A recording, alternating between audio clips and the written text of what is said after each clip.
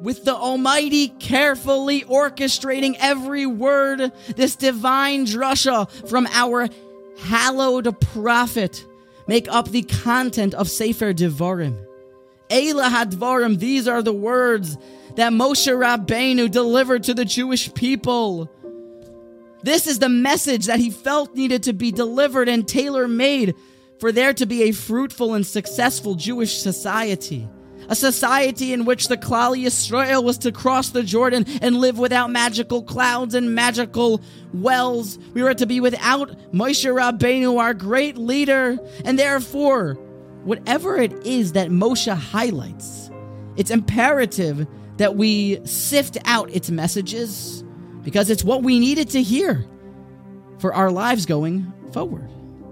And truthfully, it's a bit of a challenge because Moshe was so careful with the honor of his holy flock that even when he gives rebuke, it is so veiled, so hidden, with so many conditions before the Musar is delivered that we must be such thinkers and probers to get to what Moshe Rabbeinu was hinting at. And in one such scenario, thank God Rashi does the hard work for us.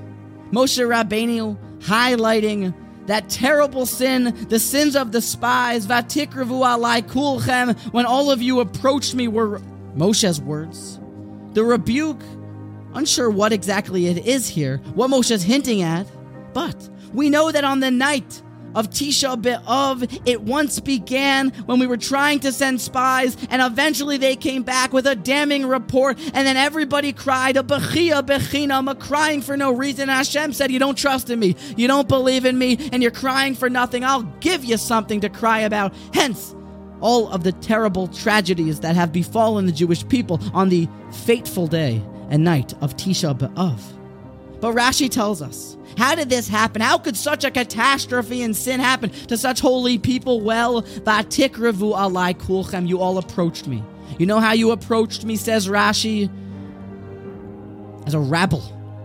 You approached me with chaos. You approached me with absolute madness, with pitchforks, with a mob. It was a whipped up emotion. Everyone saying, oh, we need to send spies. Oh, spies. And Rashi explains how the older people were pushed over by the younger people, people speaking out of turn. It was a madness. It was chaotic. It was a bunch of cohorts and rabble-rousers just feeding into this frenzy and madness. And Rabbi Yerucham explains that you see from here how so frequently Averos can be an outcome of just chaos and madness. And once a mob is formed, the snowball starts to roll. It is very hard to stop it. And it goes to a bunch of funny, unwanted places.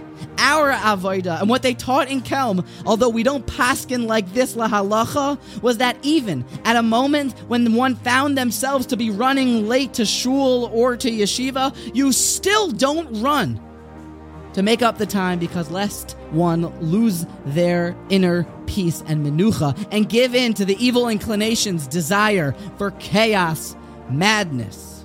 So, for us, it is our job to hear the Musar, to try to protect our peace, to act with a very methodical and regal approach to life, to seek advice in certain areas, to move into certain undertakings with patience, with a discerning eye.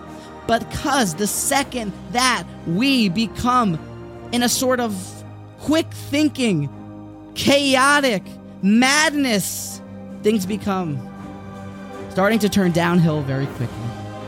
Let us protect our peace with everything that we have and not mimic the ways of this rabble, and take Moshe's lesson to heart to have total peace and act in a methodical, thoughtful manner.